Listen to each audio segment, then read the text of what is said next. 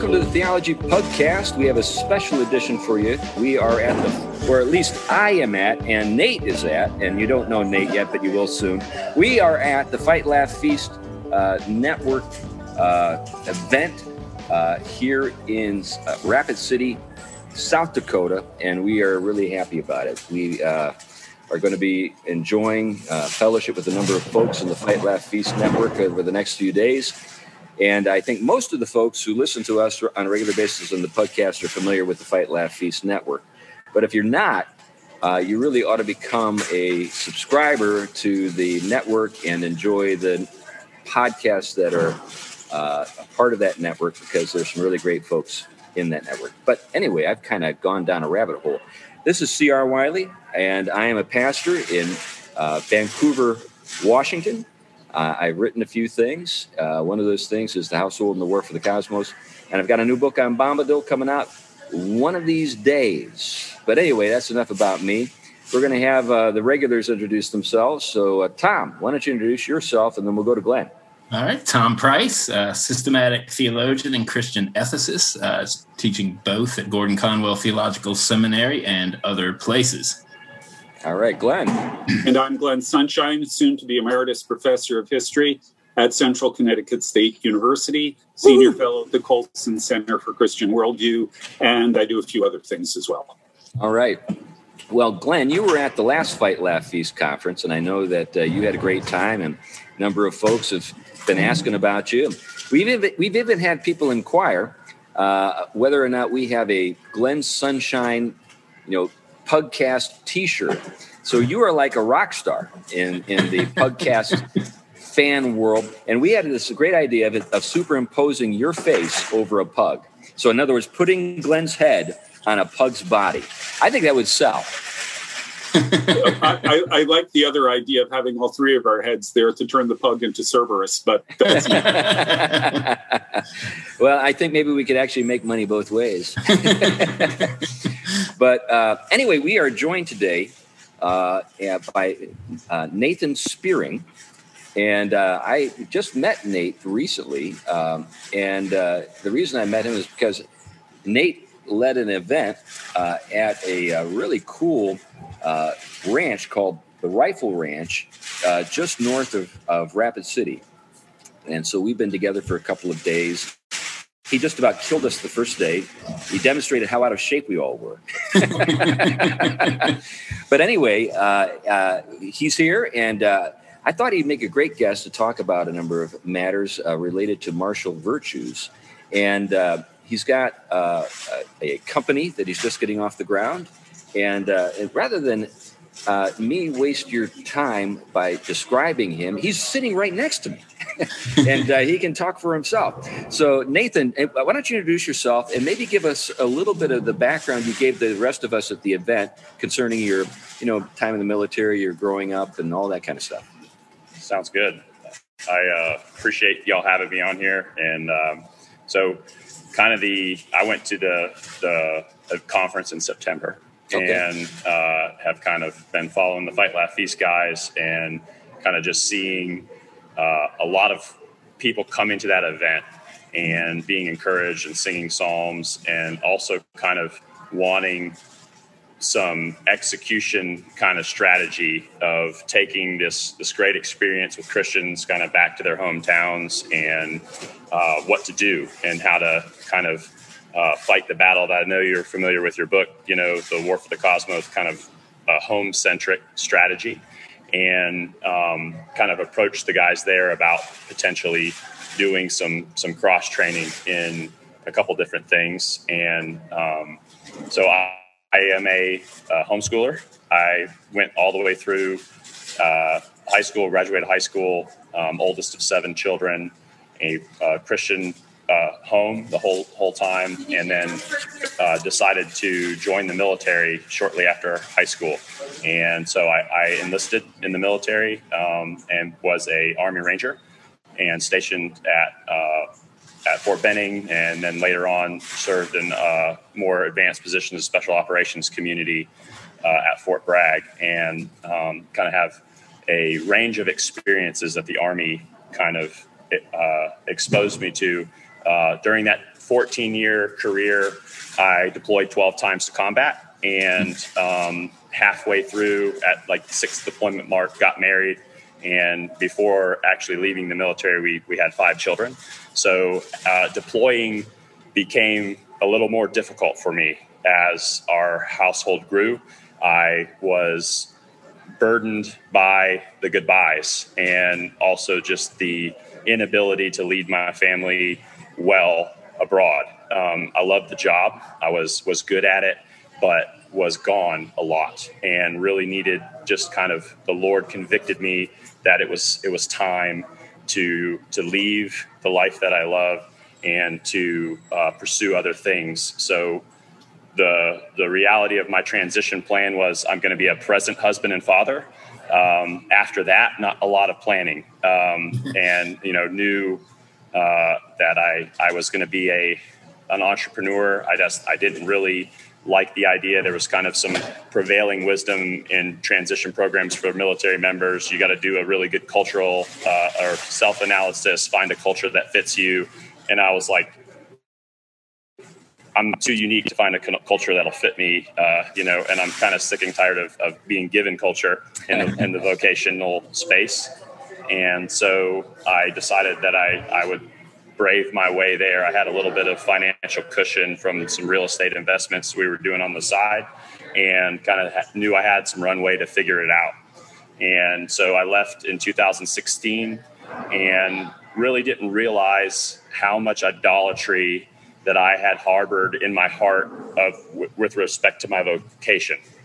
I realized I kind of was in this cycle of enjoying these trips and able to be sacrificial to my wife and to my family for short periods of time before I got to go do the special ops thing and compartmentalize kind of everything back in the States. So the Lord has been sanctifying me rigorously over the last 4.5 years.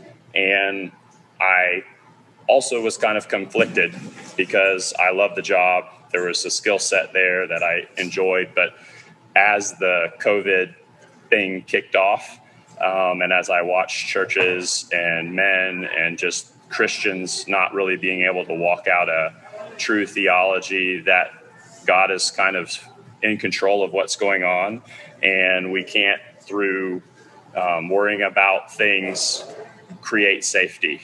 I had the ability to learn in firefights and in all these different things that I couldn't control, that God had it.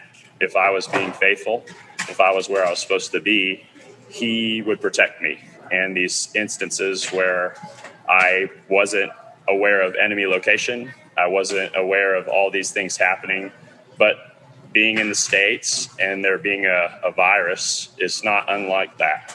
So kind of wanting to, as a layman, as a business owner, as someone working hard to be a present husband and father, and share my experiences and encourage Christians in this time to stand firm, to ultimately trust the Creator, but also take action, prepare, run the plays, have dominion, create beauty, and encourage that. So, I think there are just a number of things that are really worth thinking about that you just mentioned, Nathan. One of the things is you were in environments where things were not sort of scheduled out and planned, and organized in ways that people who live in corporate America would recognize. In other words, you're in these chaotic environments, and yet you were able to trust that God was in control, even though you were not able to see what He was up to at any given moment. I wonder, when I think about our ancestors, their daily lives looked a lot more like your experience on deployment than most lives today in the United States and corporate America and et cetera. If you know what I'm getting at. I wonder sometimes, and however you want to respond to this is great, but I wonder sometimes if our lives are too structured in a sense, because it sort of gives us it creates a set of expectations that there always has to be some kind of structured environment in order for human beings to actually, do anything or, feel safe or what have you. But, it goes all the way down to Little League and, how things are managed, and no one ever loses anymore. And, you're not getting out. So you have any thoughts about that? Yeah, well, I would say that predominantly the way our culture is right now, we're living pretty small lives with respect to what could be the reality, especially Christians. I think we've let the world's definition of success kind of become ours. We're not going bankrupt. We're paying all our bills every month, and I got a good job. And, ultimately not really using margin in our life, time-wise, for productive things. Right. And even being, a lot of the people, as I left the military, I left at 14 years.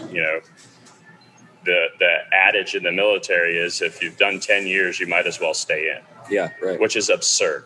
Yeah. Another 10 years to get a government pension, to me, and then, ultimately how I framed it was looking at my oldest son being 7. Yeah. And at the time I was really wrestling with getting out, double his life again. Yeah. And that being worth it to me, and ultimately trusting that making the decision for the right reasons and pursuing what was next, even in spite of the unknowns. In some ways, that was the most difficult time in my life. Yeah. When you're even in the military, there is stuff out of your control, but you've trained and you've run a lot of battle drills and you have a huge network around you. And in a way, for someone like me, taking a cave held by Al-Qaeda is okay. We've trained for this. Financial insecurity. Right. After 14 years of direct deposit from Department of Defense into my account is actually more of a risk from how I lived my life, how I structured things. So going for it, and then even ultimately facing financial peril to some extent. We had kind of engaged in some real estate deals as we were getting out. I found out that the Army was going to take back $40K enlistment bonus right as I'm getting out. So, and that was God's way of saying to me, in hindsight, you have this financial cushion. You're trusting in that. And even as we're leaving, finding out the Army's going to tax it if you don't pay it back right now, and writing a check that equated to about half my liquid assets. I had 2 house payments. I had 5 kids. And starting a business in that environment was more of an unknown to me sometimes than combat. And it was not in my control. So you mentioned a business. I believe you're a contractor, right?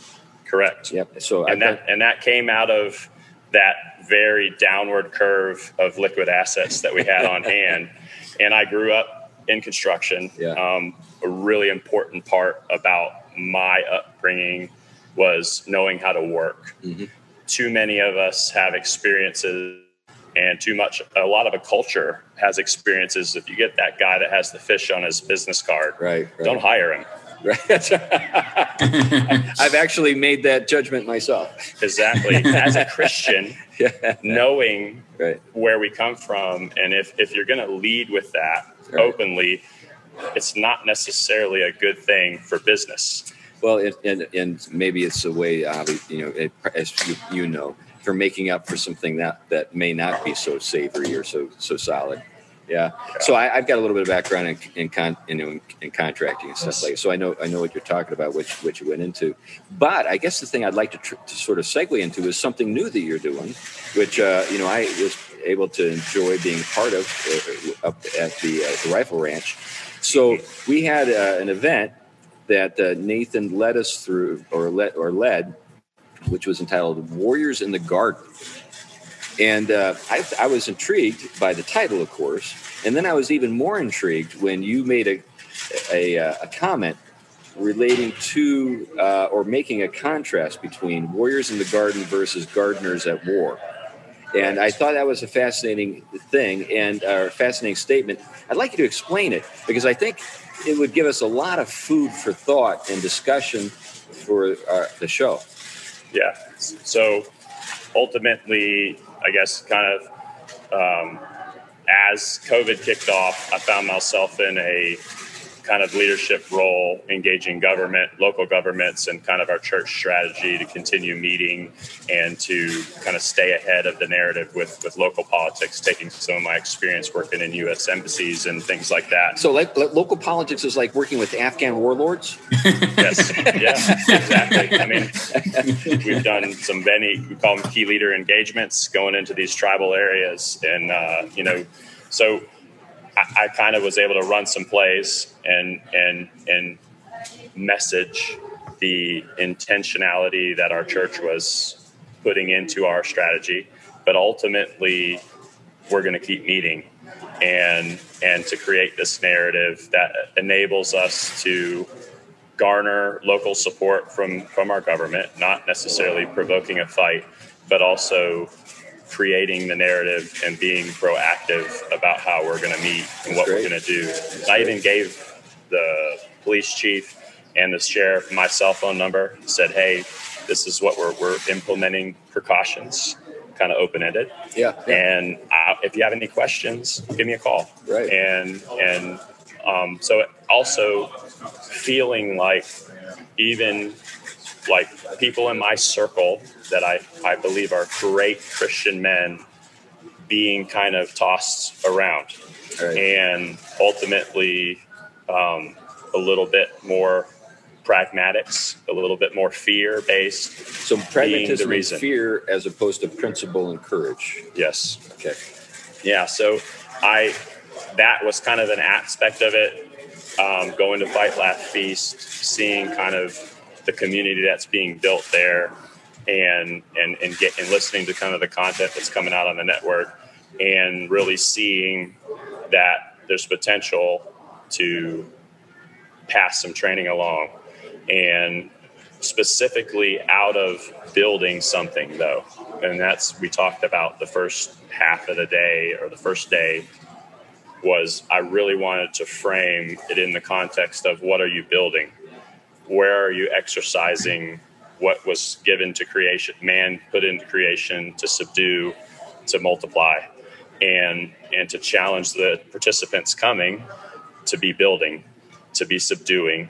And, we kind of have the guns and the shooting and the fun guy stuff, but wanting to get to that after we talked about building. And only protection and understanding violence is really only for someone who's building something that the devil hates. Are you going to really be finding yourself under attack if you've separated yourself and you're quarreling against sound wisdom?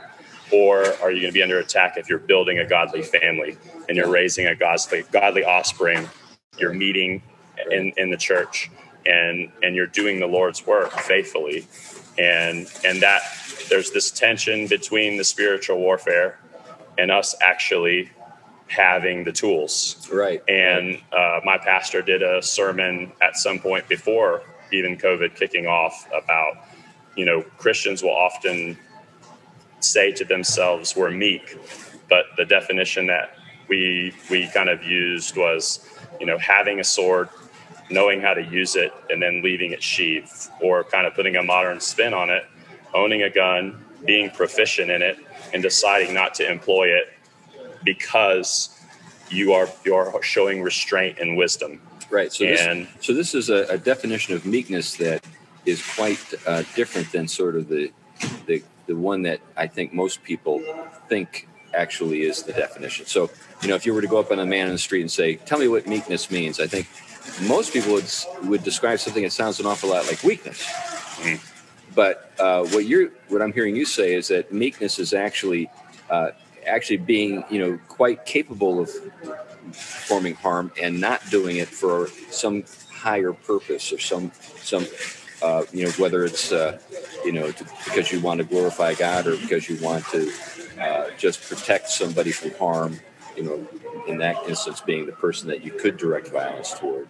Am I kind of tracking with you on that? Yeah, and ultimately it's out of a Christian view of the sanctity of life. Right. And the reality that every human being, no matter how fallen, ultimately was crafted in the image of God.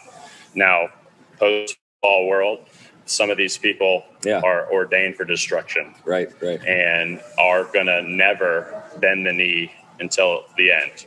Right. And they're, but out of that reality that we shouldn't be quick to do violence. Right. Because ultimately the sanctity of life is that grounding reality. And wanting to make sure that any kind of training that I'm doing or any kind of imparting these, ultimately some tactical things and some principles and some battle drills for home and church are done out of a desire to create and a desire to build, and as a very small subset, but also enables you to be confident. Right. If you've prepared, if you have supplies, if you have techniques and skills, if you even just talking about setting up your church, setting up your home, talking with your family and other in your congregation, that we've thought about this. We've thought about some of these scenarios and ultimately putting yourself in a position that violence can be for protecting, and ultimately setting the conditions to not do it and to resist and but also we talked about, C.S. Lewis quote in The Last Battle, that a warrior is always courteous words or hard knocks, and maintaining the wisdom to de-escalate, to not let our pride flare up, and then, pastors, and Toby was there, Sumter, just this banter to say we have to be nurturing these godly qualities that don't make us fools and let us get baited and let us get angry and just speaking out of the flesh instead of wisdom. Yeah, and you gave us some good illustrations of how that, sort of in the field as you were, involved in peacekeeping or involved in active combat, you had to do that very thing. But I guess what I'd like to do at this point is just see if Tom and Glenn have any thoughts or questions for you that might be, would prompt some things that, you could respond to. So, Tom or Glenn? Tom. I guess I'll run first before the train starts making sound again. One of I think the interesting things that comes to mind is something I'm also thinking a lot about, actually prepping a later show on as well. And it's something that has been really lost in even the church in many quarters today, and that's the old virtue of temperance, right? And if we notice that, in temperance basically being managing those baser aspects of ourselves, right? And I think we're being pressed and probed in a lot of ways to be intemperate, to lose our cool. If you look, day in, day out in the news, you see, police having to go in and exert force in contexts where people are just oftentimes unmanageable, the escalation of their anger and frustration. And there are moments to be angry and frustrated.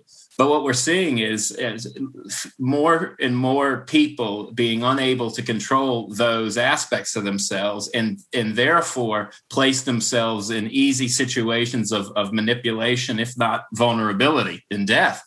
And I think we also see pressures culturally, especially towards Christian and Christian men. They almost are provoking by playing basically making us guilty of everything under the sun. They're almost wanting to push us to get into that, in that mode. And so I think what you're talking about, the way in which we're cultivating Christian virtues and principles in our life and practices, especially in relationship to weaponry and defense and things that are pro-life when they're ordered the right way, which kind of contrasts the way a lot of people look at those things. those things I think are fundamental to our moment in time. I mean, they're probably fundamental to any moment in time, but I think there's such a breakdown there, even in the church. I mean, even if you're looking at it from a different angle, the way we're taught to consume things plays to our baser natures. So a lot of times we are constantly giving into the emotional and the immediate gratification and not governing those aspects of ourselves. I think that Lewis and other Christians were telling us we should be focusing on these higher aspects of our nature in Christ. So anyway, that's kind of what came to mind when you were talking about those things, or practical ways in relationship to family and weaponry of actually cultivating those Christian virtues. Yeah, I think, you found yourself in situations where you were inserted into a conflict and things had already kind of gone on for a while. You're inserted into a situation where these very powerful passions are already have been unleashed, and one of the things that it made an impression upon me as you were describing your time in those environments is that the first thing you had to do was make sure that you were not caught up in that wave of passion. You had to control yourself, and hopefully be able to sort of communicate that to people in whatever way you had to do it, but in a measured way, I would say. Yeah. What you said. And even the reality that the way that we respond to our wife, or our kids, in everyday life is developing a pattern of letting out aspects of our flesh that shouldn't come out, and just kind of trying to bring every thought captive, or make every thought captive, and not allow, and how it connects. And we talked about specifically in Warriors in the Garden that you want to think about this stuff beforehand. Yeah. And you got to run the play, and you got to understand, and Toby encouraging us daily in the Word, in communion and fellowship, and nurturing these things, because when the anger flares up or the things get out of your control, that if you haven't cultivated it to happen naturally, or done a lot of discipline to do it in calm times and not super significant, then how are you going to do it when something violent is happening? Right. It's going to come out of, you can't give yourself confidence or have confidence unless you're being obedient every day. Right. And Toby had that passage from Jeremiah in which the Lord responds to Jeremiah's complaint: "You can't run with men, how are you going to run with horses?" So the everyday, if you can't handle maintaining your cool with your kids and your wife, and being constructive and promoting God's dominion in these environments, how do you expect to accomplish that when you're confronted by someone with a weapon, or something like that? So you got to be under control at all times. I think that's great. And ultimately, if you're really believe that what is in front of you, the Lord is equipping you to do, and that His way may not be super logical from the narrative of the world. Right. There may be things that seem pragmatically what you need to do, and even just that kind of manly, like, that you don't want to be made fun of. Right. I got to make sure that I escalate, and I make sure that everybody around sees that this guy didn't put one over on me. Right. And to just let people speak ill of us, and know, because you have cultivated enough relationships that will tell you for real that you're off your rocker, to know that that's not true. And I have community, I have a relationship with my wife, to just, when they revile, we know that that's coming out of a place of slave to sin, being used by the devil right now to tear you down, to distract you. I mean, when clients in construction and your neighbor and different things happen, they don't know the truth. and we're here, and even speaking about Christians in the military having an opportunity to minister and to proclaim life, right, and to set the example and to provide leadership. It's critical. Yeah, that's great. Glenn, do you have any thoughts, any questions for Nate to this point? Oh yeah, I got thoughts. One of the things, when you brought up C.S. Lewis, one of the things that ran through my head is Lewis, of course, was a real expert in medieval and early modern literature. And there are two themes there that I think are kind of interesting. One of them is chivalry, the idea of chivalry, which we think of as being courteous to women. Originally, it was simply the warrior code. And then it was the influence of a couple of people, but especially the church, that said, you know what? Yeah, warriors have to be tough. They've got to be, they've got to be effective in battle. They've got to have all of these kinds of things. They've got to be loyal. They've got to be brave, all of this. But they also have responsibilities to the weak, to protect them. And that was really an influence of the church coming in there. Yeah. The second thing, particularly when you're moving ahead to about the Puritans believed that if you let yourself get out of control, if you let your emotions dominate you and you respond with emotions, that was a sign of being effeminate. Yeah, yeah. That actually keeping yourself under control and acting with reason rather than emotion was the mark of a man. And actually, this really goes back to Aristotle. Yeah, and even Plato's, he wanted to kick the poets out because he thought they were basically effeminate. Yeah. So that was item number 2. Item number 3 is the current book that's out there, Jesus and John Wayne. Heard about that. Which I haven't read it, but as near as I can tell, it's sort of arguing that evangelical Christianity has become way too macho.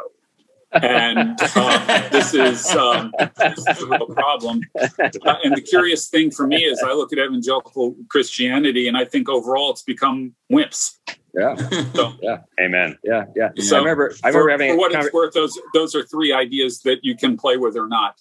Right. So, well, this trend toward wimpiness apparently has been going on for a while. I remember having a conversation with my wife's grandfather, who had degrees from Harvard and Yale, who was a theologian, helped to translate the New International Version of the Bible. And we had a conversation one time, and his essential take on ministers in the 70s and the 80s was they're all wimps. Nothing new under the sun. That's right. Anyway, one of the things I'd like to get into, though, a little bit is that statement you made about warriors in the garden versus gardeners at war. Could you unpack that a little bit? Now, we talked about meekness. Is that entirely what you were getting at, or is there something else that you were trying to get at with that? Well, I think I am a warrior in a garden in some ways. I am trying to build a business, particularly looking to start a farm as a family. And I feel like when we started to kind of see a pretty aggressive trend with COVID of fear and this unsettledness, and then at the same time rioting and looting, and really the reality that all of this may not be out there overseas anymore. Right. And to literally not be worried, ultimately because of my trust in the Lord, but also because I know what to do. Mm-hmm. I have faced gunfire and grenades, and I know my Lord protected me then. And there's ultimately what we talked about, the best defense is not to be there. Right. But also you may not have that choice. Right. And so as I found myself really in the garden and trying to build a construction business and a real estate business at the same time, be a loving husband and father and a committed member of my church. But then this raging and everybody panicking and buying all the ammunition on the shelf. Right. I already bought my ammunition. I'm ready. And also just seeing kind of Christians ping. Yeah. And it's like, guys, ultimately maybe because they didn't prepare, right? But then faith. So that combination of almost like faith and obedience, right? That you've taken action and you've prepared, and so and that doesn't mean I'm done, and I'm not trying to sit here and say I've got it together. Right, That's that always reforming, always improving, and trying to bring every area of our life into dominion and submission to Christ is forever. And so, being in my garden, seeing kind of things amp up, and then having kind of confidence from the way the Lord brought me in the military. When I heard that quote, and it's kind of a unknown origin, I understood it with every ounce of my being. And ultimately with that Warrior in the Garden name, and kind of contrasting building, we had a number of wives hear about it. And I talked about this with the guy on my team. Like, we have to be intentional about these words. I think we had at least 3 wives say, "You're going to that." And signed their husband up and let him know right. He's going. And we're talking about on the car ride back from the ranch here. That's a huge win to me. Yeah. That women are kind of hearing the narrative, listening to the podcast, and wanting their husbands to be a part of it. Yeah. And the husbands are excited to be a part of it. Sure. And giving tools to go back and say, start here and talk, have these conversations in your church, right. But keep building. Yeah. I think one of the things that I've run across through the whole COVID phenomenon, but in other settings as well, is that there's a kind of normalcy bias that we have that prevents us from preparing. So for example, one of the instructors, Chris, this afternoon, you were there, was going through some first aid, tourniquet, breathing, helping us understand how to help somebody who has been injured. And it was all kind of academic until they gave us the story about him and his daughter. Yeah. And she, so to give you just a quick snapshot of what he described, he had taken his daughter and his son out to ride their bikes. His back was turned. His daughter had an accident. It was a pretty severe accident. When he turned around, he saw that his daughter's femur had come out of her skin and she was bleeding profusely. Now, he knew exactly what to do, and he was able to save her life. But normalcy bias would keep you from thinking about, well, I better prepare for, something as awful as that. I think normalcy bias can also prevent you from preparing for, violent encounters that you don't want to happen, but may happen anyway. You might find yourself in a situation where really I have to fight, and I've never done anything in my life before to prepare me for this moment. So the idea is that you're a warrior, but you're in a garden, as opposed to a gardener who finds himself in a war. Correct. Right. Correct. So anyway, I think it'd be great to know a little more about your hopes for the future of this. We had a lot of fun, by the way. I think I fired about 200 rounds of ammunition over the course of a day and a half, and it was a lot of fun shooting up targets and stuff like that. Going out to distances I had never ever thought about trying to hit a target with.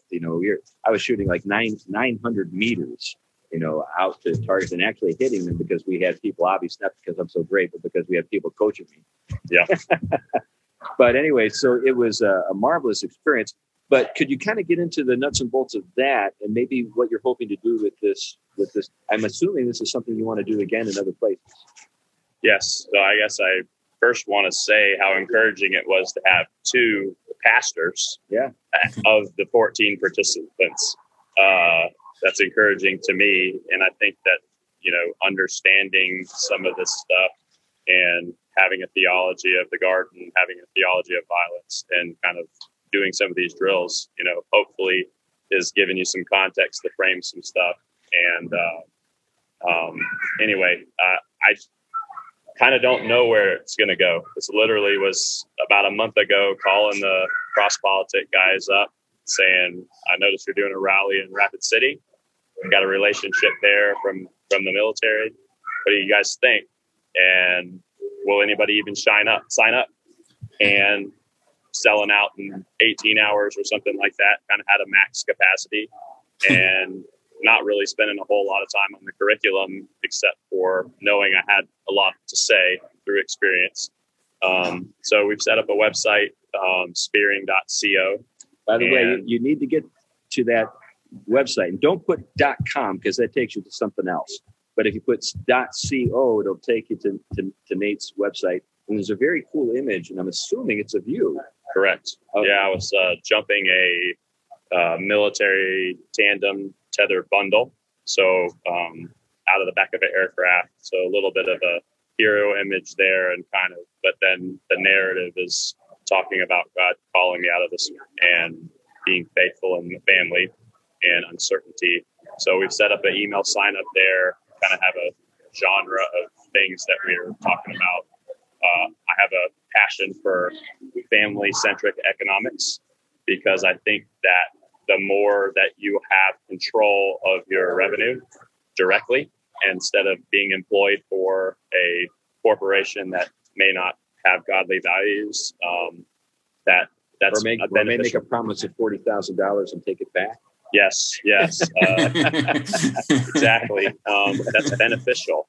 It allows you to take a stand in some ways that you may be scared to because of finances. Right. So being in a position where I kind of own my livelihood and ultimately trusting it to God, but having flexibility to kind of come out and do things like these events and train people. And I enjoy it a lot. But I really want it to come out of a family-based economics, building a home, and sharing some of the struggles of business. But I also think that it's very much ingrained in my experience, and it's very fun to teach. It's encouraging and fun to be with a group of guys that are that excited.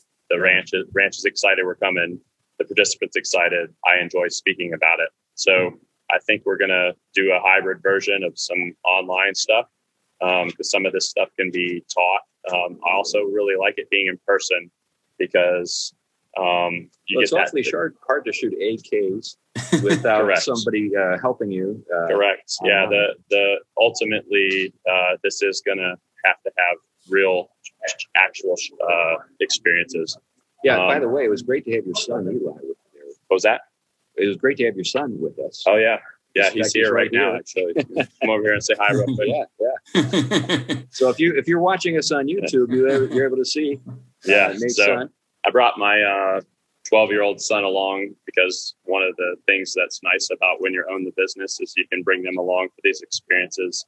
They can learn to conduct themselves honorably with men, having a range of experiences, and then getting to put his hands on some of the firearms as well. So, and have conversations with them and not feel like I'm leaving the whole family behind as well. And the ranch that we were at is a family business as well. Brenton is the ranch we were at is a family business, the Rifle Ranch. Yes. That was great as well. So we were actually at a family business, and while you were conducting a family business, and we had all these guys learning to shoot. I learned a number of things. I own guns. I've shot, but I didn't know a lot of the things I learned. You helped me out a lot. And so you did very well on the spectrum of experiences. I was impressed. I'm glad. Well, good. I'm glad to know that. But anyway, I guess the thing I'd like to kind of zero in at this point is a little bit on some things that I was thinking about during the course of our time together. And one of those things is, getting back to martial virtues. So like the word virtue is actually based on the Latin virtus, which is where we get virile, which is where we have vir, which is man. So virtue is manliness in the ancient world. And so initially, if you read, Homer, and you see the descriptions of, the warriors that we have in the Iliad and the Odyssey, there's a lot of, there are long lists of their virtues.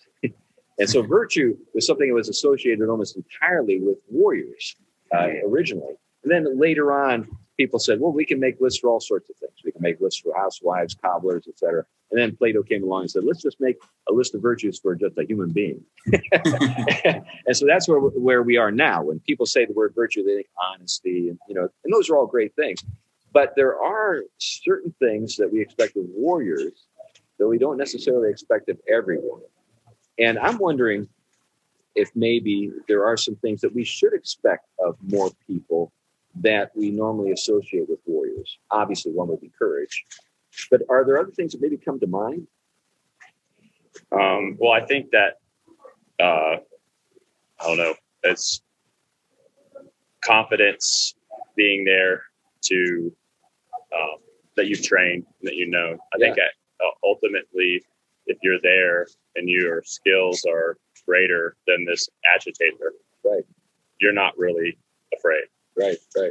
This person is out of place, and being humble, and not needing everyone in the room to know how awesome you are. Right. In other words, you don't want to be Achilles. You want to be more like Aeneas. and the surprise is a tactical advantage. Yeah, right. And well, there's something though. That's a great insight, because we wouldn't necessarily think that, one of the qualities that we look for in just, moral human beings is the capacity for surprise. But that's something that a warrior would hopefully be able to do, to have in the arsenal of sort of abilities, the ability to. And we talked about being able to remain courteous words. Yeah. And escalate the hard knocks. Right. Very rapidly. That's right.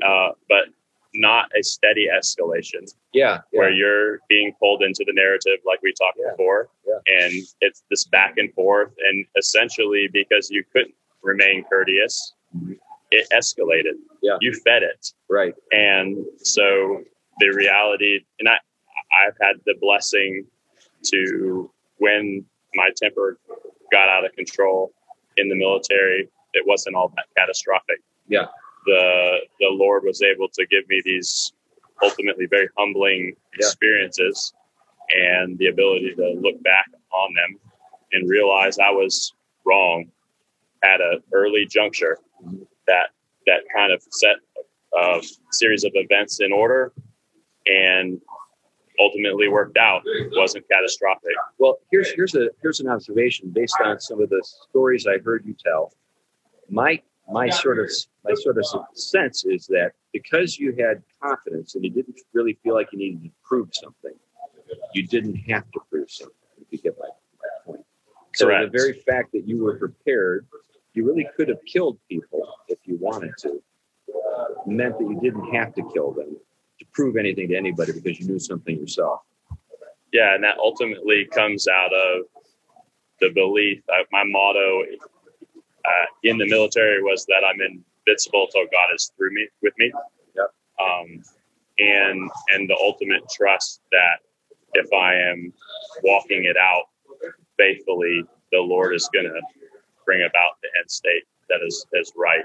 And there not need to be this need to just make the first move necessarily, or to get ahead of this and control it. The belief that God's way is going to work out ultimately for the best, instead of, relying on the chariots and horses. Right. One of the things we probably should start wrapping up. I know things are the noise level is growing here at the convention center. You probably can tell that. But I do want to say one thing, and I'd like to have Tom and Glenn say something or ask something before we wrap up. But one of the things is you're connecting, your life as a warrior with your role as the head of a house. I think it's something worth reflecting on, particularly as we think of a household as a kind of garden, you could say, and that you're a warrior who is tending the garden, exercising dominion there. One of the things that occurred to me as you said that, or kind of made reference to that, is one of the early household code books was written by a guy named Xenophon. It's a Socratic dialogue. And he has two conversations. This is Socrates is in the Tao. And he's having conversations with a successful householder and a failure. And so with the successful householder, one of the things that this man says is, I spend some time every week mastering my horse and practicing my swordsmanship. In other words, he was, as the head of his house, primarily responsible for its defense. In a world where there were no rangers, he was the ranger. Correct. And no state troopers, and it was just heads of house. So like you showed a clip from The Patriot, a very inspiring clip, but you had heads of house who were part of the legislature who were debating with each other about what course of action they should take. And of course, in that film, Mel Gibson's opinion is overlooked or rejected. But he finds himself having to fight, even though he didn't want to at some point in the story. That is kind of the story of our ancestors. Every head of house, as a head of house, you didn't send other people out. It's like a king. In the ancient world, the king led his people to war. So with that in mind, what are some thoughts that you have on preparing, as men to serve our families in that capacity? Well, one of the big things that we did, and you mentioned, we did a workout, or we did two essentially. And one of the things I think that we can be really good in some of our reform circles and things like that we have a lot of knowledge. Yeah. And we can kind of put things in their proper place, and we think about things a lot, but then maybe we aren't having as much dominion over the temple of the Holy Spirit with respect to physical working out, but then also tying it back to 2 Timothy, not a spirit of fear, but of love, power, love, and sound mind, and then kind of drawing some of my experience about traumatic brain injury and fostering a physiological state where brain cells can grow and regrow, and being physically fit as a key component of having a healthy brain, which is tying back to potentially, fear being at that end of the spectrum, having a sound mind, being physically fit, and, just as one component. But, I would say that, I've had times where I didn't work out very well and you're having trouble sleeping and stress. God's given you, these abilities, and even just doing it at the ranch with no physical equipment, and doing some push-ups, doing some squats. Running up the side of the hill and elevating our heart rate for 15, 20 minutes.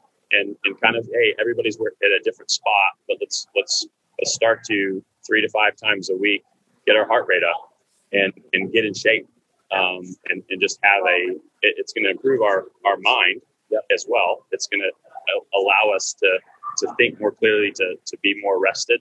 But also, so that's one thing that I'm constantly warring against. It's very easy to kind of get to the end of the day and not, I didn't work out again, or I didn't whatever. But we showed that kind of different components, and some of it is improving self, reading the Word, prayer. But then there's these disciplines that are physical as well, like and there's ways to train with your weapons and integrate your family and things like that.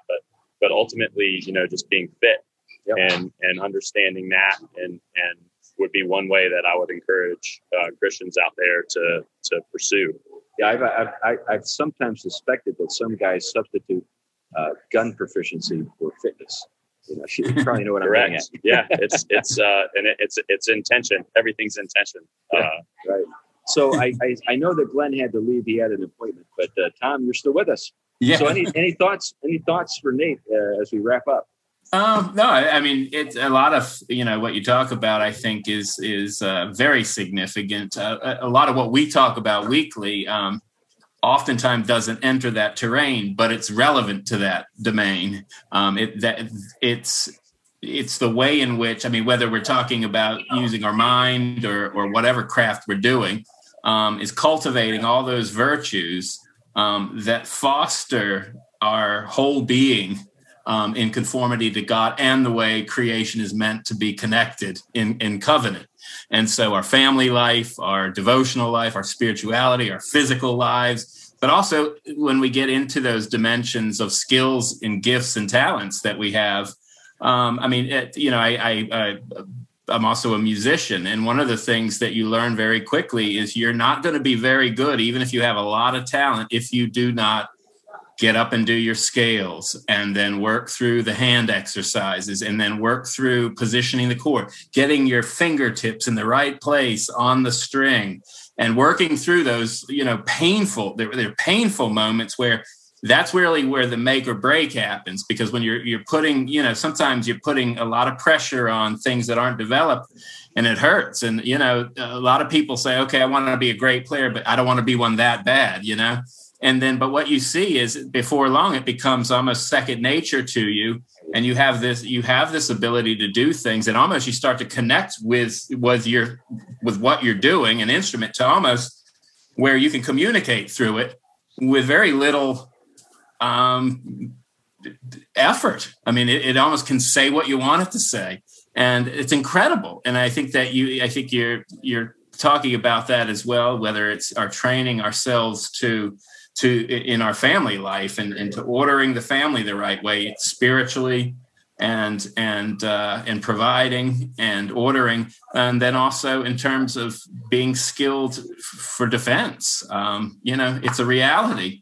And it's connected to me, as I understand it, it's very pro-life to be able to defend life, especially the lives that you've been entrusted to defend.